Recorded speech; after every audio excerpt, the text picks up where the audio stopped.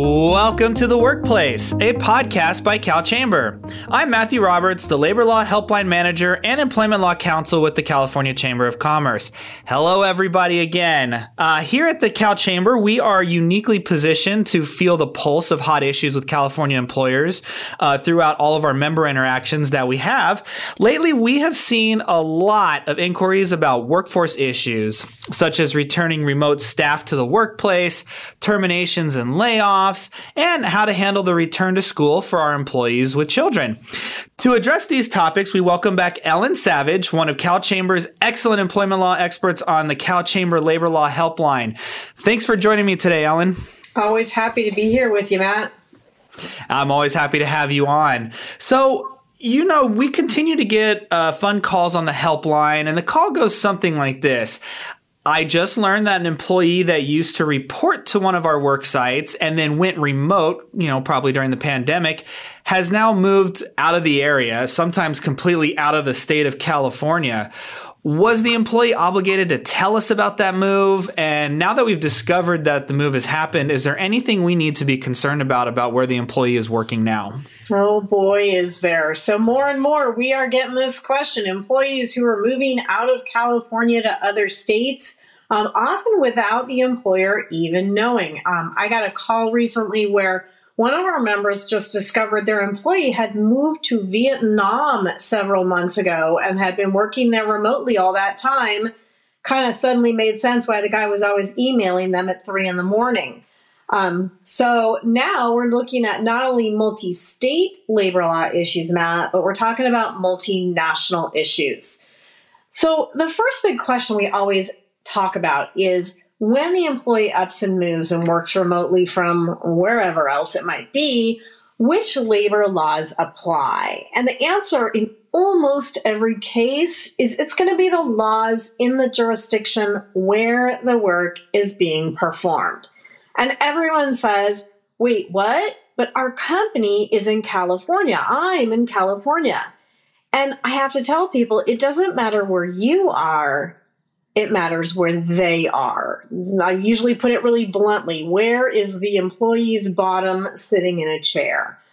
And if this weren't the rule, then here's what would happen, Matt. Every employer would set up in the most employer-friendly jurisdiction. Like they'd move to Arkansas, where there's no such thing as meal and rest breaks or anything like that. And then they'd send their employees to work in California. And they would just go, ha, California, we don't have to follow your laws, which you and I, of course, know California would never buy.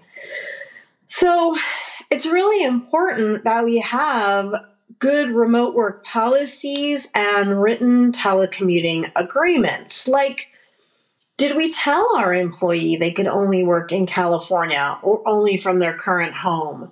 Were we specific about having to report plans for moving out of the area? And a lot of these employers we're talking to just kind of played loosey-goosey and didn't really think about that. So if we've got our employee and they're still, let's say, here in California, let's imagine they're not in Vietnam. But what if they're working in a city or a county with local ordinances? We got to look at those ordinances. A lot of them have higher wages. A whole bunch of them have more sick leave. Don't even get me started on San Francisco, where we have paid parental leave and all kinds of things. And then if they're out of state, a new predictive scheduling ordinance just popped up outside of Chicago. That's a lot to keep track of. One of the big things I'm seeing right now is family leave. The employee's home is not their workplace. So if we talk about the FMLA and the good old rule of 50 or more employees within a 75 mile of the workplace, the employee's home isn't the workplace. We have to look to what location they're attached to, and that can create some complications. Yeah, it really does change a lot of the dynamic in the employment relationship once they either leave the state or even just stay in the state, as you said, move into a local ordinance jurisdiction. We just talked about several that just popped up this year on a webinar this morning, and the question's always arising. So if we've got an employee who's hybrid even and works sometimes in the work site and sometimes at home, we have to worry about where they're working at home if they enter into a local ordinance jurisdiction. And the answer is yes. So you've given employers, Ellen, a lot of reason to not allow this arrangement. They don't want emails at 3 a.m. from Vietnam. They don't want to deal with multinational employment law. Laura, we know I don't. So instead, can the employer just say, you know what, this remote work arrangement is not as permanent as we once thought it was going to be. We're bringing people back to the work site. Can we order that employee back to the work site? So generally, we have the right to require employees to return to the work site. But I would advise employers first to look to the remote work agreement that the employer and the employee hopefully signed. Did you include any wording about your right to recall the employee 100% back to the office? And, in reality, a lot of these folks last year told their employer, all right, I'm going to make the move. I'm going to go to Kansas City and buy my dream house there. Are you sure I can keep working remotely? And the employer said, absolutely. This COVID thing's never going to end. Go ahead. Now they want you to come back. As a practical matter, really with the tight labor market, you also have to think about the fact that, is this employee going to just quit rather than move back? There's a lot of folks we really can't afford to lose right now. And if they quit, are they going to get unemployment insurance because their quit is with good cause? Although now that I think about it, maybe that's going to depend on whether they're still considered a California employee for UI purposes. So as you can see, it can get really complicated. The last thing I think really is whether there's a disability accommodation relation to this remote work. In other words, is the employee working from home because they have a disability? And so far, Matt, maybe you know of one, but I don't know of any case that has decided whether an employer has to accommodate a disabled employee who wants to move out of the country maybe and work remotely. In other words, is the employee moving to Mexico because they like the lovely beaches, or maybe that's where there are experimental medical treatments available? I don't think there's any cases out there yet, but I think the employer could probably argue that that's an undue hardship to suddenly have to comply with international labor laws, international tax laws, all of that, just for one person. What do you think? Yeah, I think that's a novel argument, Ellen, and definitely one that you would flush out with legal counsel, of course. But you always operate from this idea that, undue hardship is always something that requires extraordinary cost or really changes the way that we do business. And I think that's the second part that we latch onto with what you're talking about, which is the idea that we're complying with other laws that we ordinarily weren't going to comply with may actually be a fundamental way that changes our business. So I think it's a novel argument. I think it's one that you can explore. But as you said, certainly not one that we have a whole lot of guidance around. So, tread carefully as always.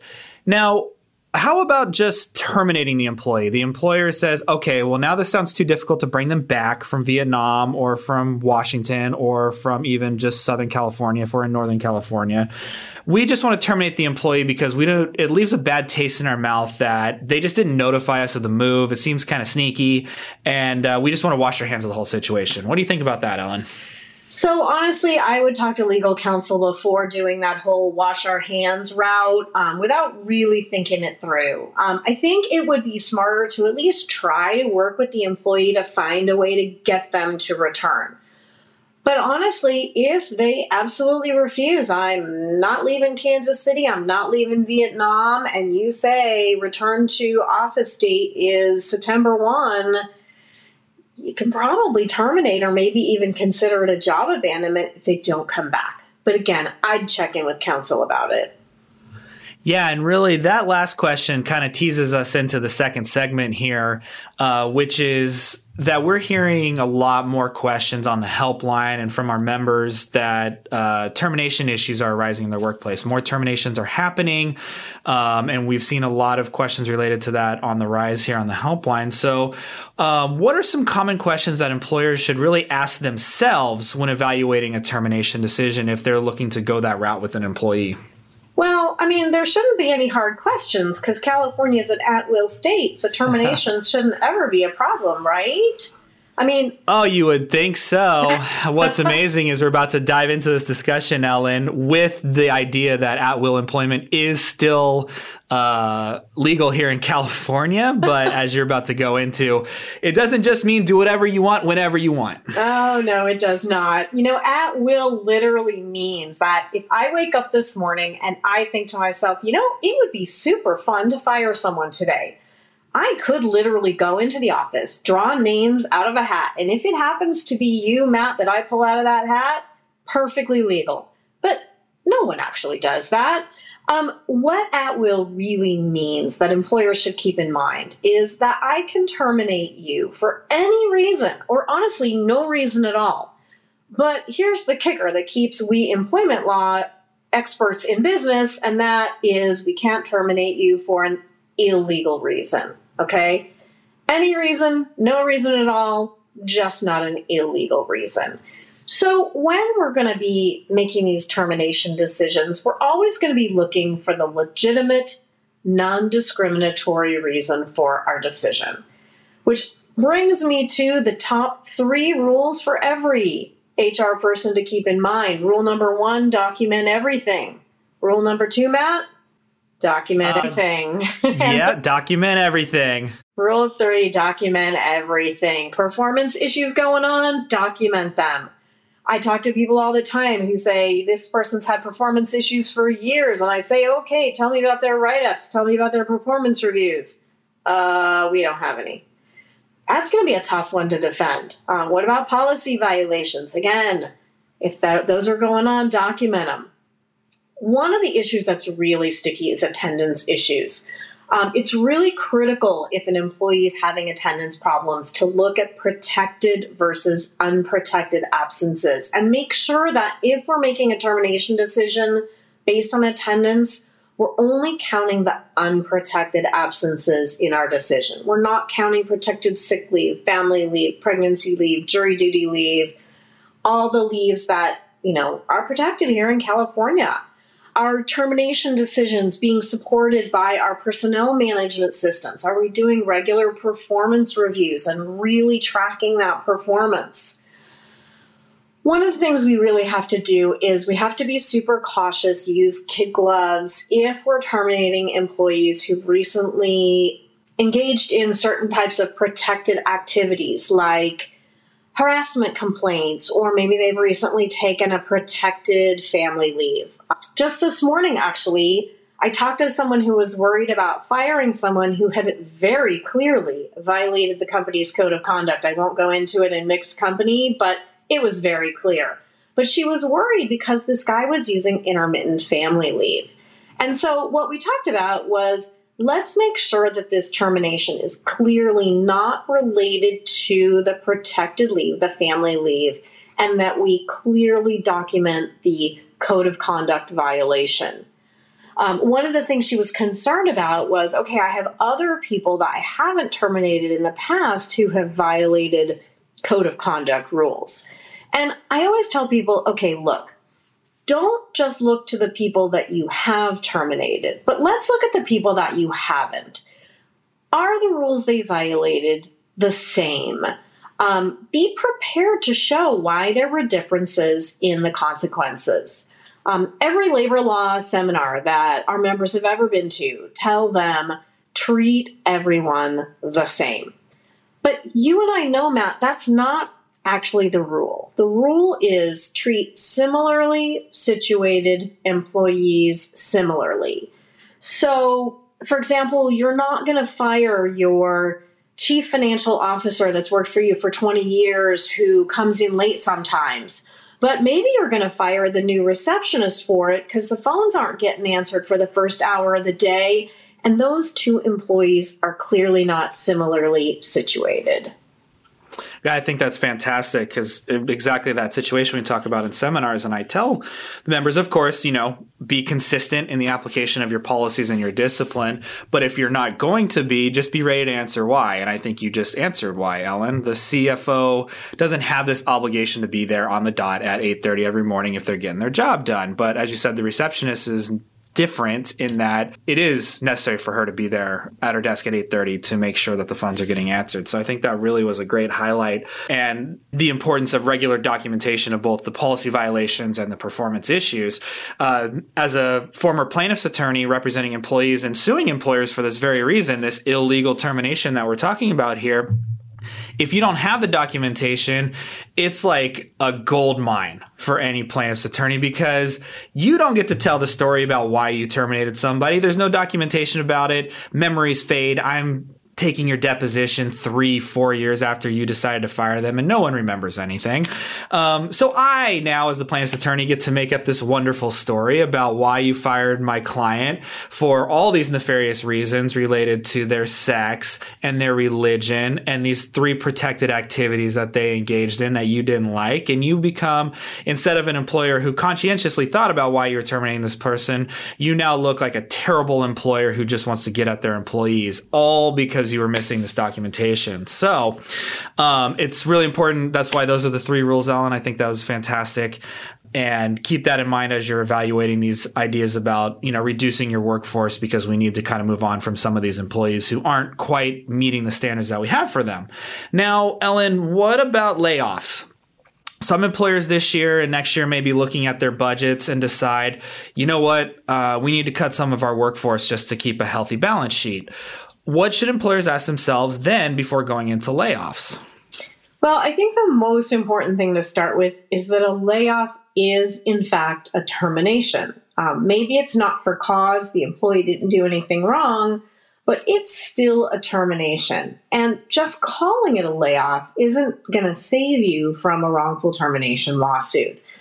So if we're looking at a layoff of a group of people, the first thing we're always going to do is decide, does this layoff meet the legal standards to have to think about the federal and state WARN Act? And that's, of course, going to have a 60-day notice requirement and some other things that have to happen depending on the size of the layoff. And if it feels like maybe it's going to meet those WARN Act requirements, that's one of those talk to your legal counsel issues, because it really can get very complicated. And there are some exceptions to the notice requirements that can be really helpful to employers. Even if it doesn't trigger those WARN requirements, though, employers still have to go through some of the same questions that we just talked about. Like, what's the legitimate reason that we selected this particular group of employees for the layoff versus some other employees? We want to stop and think, is there some greater impact, for example, on one protected class? There is a classic employment law case where there was some internal email that said we're, quote, getting rid of the dead wood. Now, is that code for age discrimination? I don't know, Matt, but like you said, as a creative plaintiff's attorney at one time, you would have had a lot of fun with that internal memo. One of the things I like to recommend when people call and, they're kind of trying to decide who to lay off and what questions are important, we have a really good termination decision checklist on our HR California website. I always tell people it's the questions that after you're getting sued, you wish you had asked yourself before you made the termination decision. So that's a helpful resource. Absolutely. And it's always surprising to members when we talk with them about that the layoffs still go through the same kind of scrutiny you just went through with firing someone for a policy or performance issue, in that it is a termination either way. It doesn't feel the same way, but in a legal effect, it absolutely is. So another question we commonly get then is, how do we handle those situations where someone senses a termination is coming and goes on that disability leave, stress leave that we hear about all the time, or all of a sudden a harassment complaint pops into the inbox for our HR personnel? What do we do with that situation when we're already making movement towards firing this employee? So, I tell people it's a little bit like a chess match. You have to think through your defensive moves when employees decide to play that game. They get called in, quote, for a meeting, and suddenly an hour earlier than the meeting time, you get a note from their doctor that they're on 12 weeks of family leave, right? So does the employee requesting leave, or like you said, filing a harassment complaint or any other protected activity, does that save the employee's job? And the answer is no, it doesn't.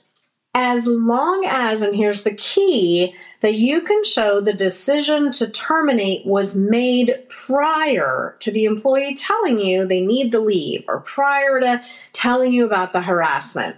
So we're back to, not surprisingly, that document everything rule. What I'm looking for if I'm defending you is, do we have some notes from the meeting where we decided to terminate the employee?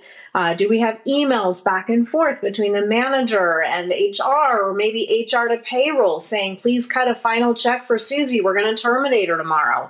That kind of thing can really save you, as long as all of it happened prior to the request or the claim of harassment or whatever. Because we could not have fired someone for an illegal reason if we didn't know about the reason at the time the decision was made.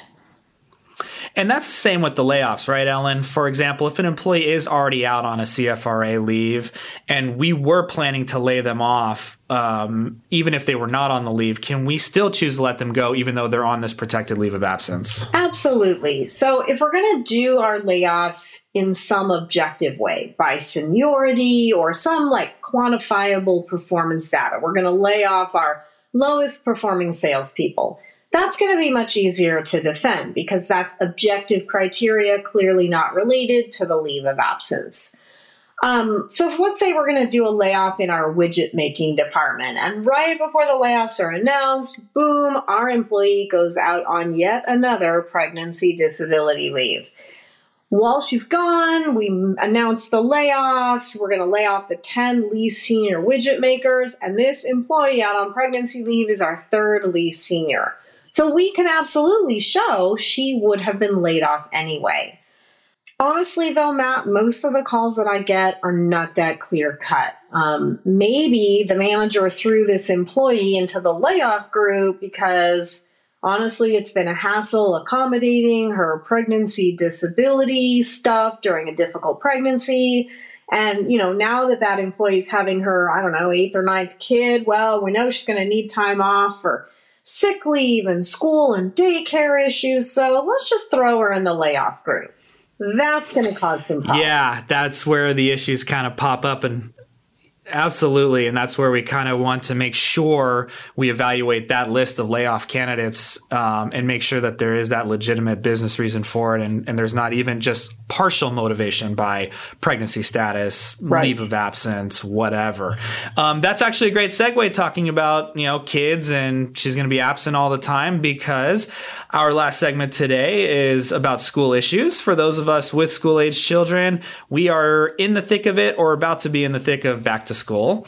This is always a good time, I think, Ellen, to refresh employers on their obligations around what employers need to do with employees who have school-age children, starting with leaves of absence that employers may have to provide relating to school issues. So, Ellen, take it away on that issue. Well, there's two main kinds of school-related leaves. The first one is called school appearance leave, and that's if you've got to take time off to appear at your kid's school in connection with a suspension. Sometimes you have to show up for a suspension meeting or sit in class with your kid after they're allowed back in school. The one we hear more about, though, is school activities leave, and that applies to employers of 25 or more, and it allows employees up to 40 hours off a year, generally, though, no more than 8 in any month. And this is time for like school field trips or chaperoning, whatever's going on with the school play, to enroll a kid in school or enroll them in licensed childcare. It's also available without that 8-hour a month limit for school or licensed childcare emergencies. This is when your kid bites another kid and the daycare calls and you got to go pick them up, or there's a flood and the school unexpectedly closes for the rest of the week, stuff like that. Neither of those school leaves are paid time, paid by the employer, but employees can choose to use available paid leave for them. And yes, you can require a note from the teacher. The only other thing really that would apply to kids going back to school is, when junior gets COVID or the flu or whatever nasty bugs going around through the school system. And really, despite all the crazy extra sick leave we've had over the last couple of years, at this point, it's really just plain old what I call vanilla sick leave that's going to cover this time off. Maybe in an extreme case, family leave, if we're talking, child who's hospitalized or really has a need for ongoing care, like with long COVID. Okay, but what about childcare, Ellen? This became such a crucial issue over the past few years as many childcare facilities have closed. Workers at childcare facilities just fled the industry, making it harder to get children into a care center that gets impacted really quickly. All this designed around allowing the parent to work, of course, so they have somebody to watch their child. Does an employer have an obligation to employees to provide time off solely because the parent doesn't have childcare for their child? So absent those school emergency situations that we just talked about, childcare issues really aren't something an employer has to accommodate. However, stay tuned. This is California, and a family caregiver accommodation law may just be coming down the pike under some bills that are working their way through the California legislature. So stay tuned. Yeah, bills we've talked about throughout the course of the year on this show, for sure. All right, Ellen, let's conclude today with the students themselves as employees. So we know hiring minors is a hotter topic during the summer, but many minors like to keep their summer jobs into the school year or find new ones. I know I actually got my first job not in the summer, but during the school year. How does the start of school change the rules around child labor laws here in California? Well, the first and most important thing is that every kid who is still required to attend school has to have a work permit. And what employers often don't catch is that those work permits expire 5 days after the end of each school year. So you may need to re-up the work permit. The expiration date is right at the top of the existing work permit, so that's pretty easy to just double check if you have any minors working for you. Also, during the school year, the hours of work that are allowed typically are reduced, both the total number of hours each day as well as the spread of hours. In other words, how early in the morning and how late at night a minor is allowed to work. And your work permit that you have on file will specify what hours the minor is allowed to work. And Matt, this really doesn't have anything to do necessarily with the start of a school year, but people are always surprised to learn that even though they have a valid driver's license, minors cannot drive for you as part of their employment. So don't hire someone who is a minor as a delivery driver or even send them to the post office or to pick up donuts for the company meeting. They can't drive on public roads for work. Awesome. Ellen, your knowledge and experience with these issues is always a welcome conversation here on the podcast. So thank you again for joining me today. Had a great time, Matt. Thanks.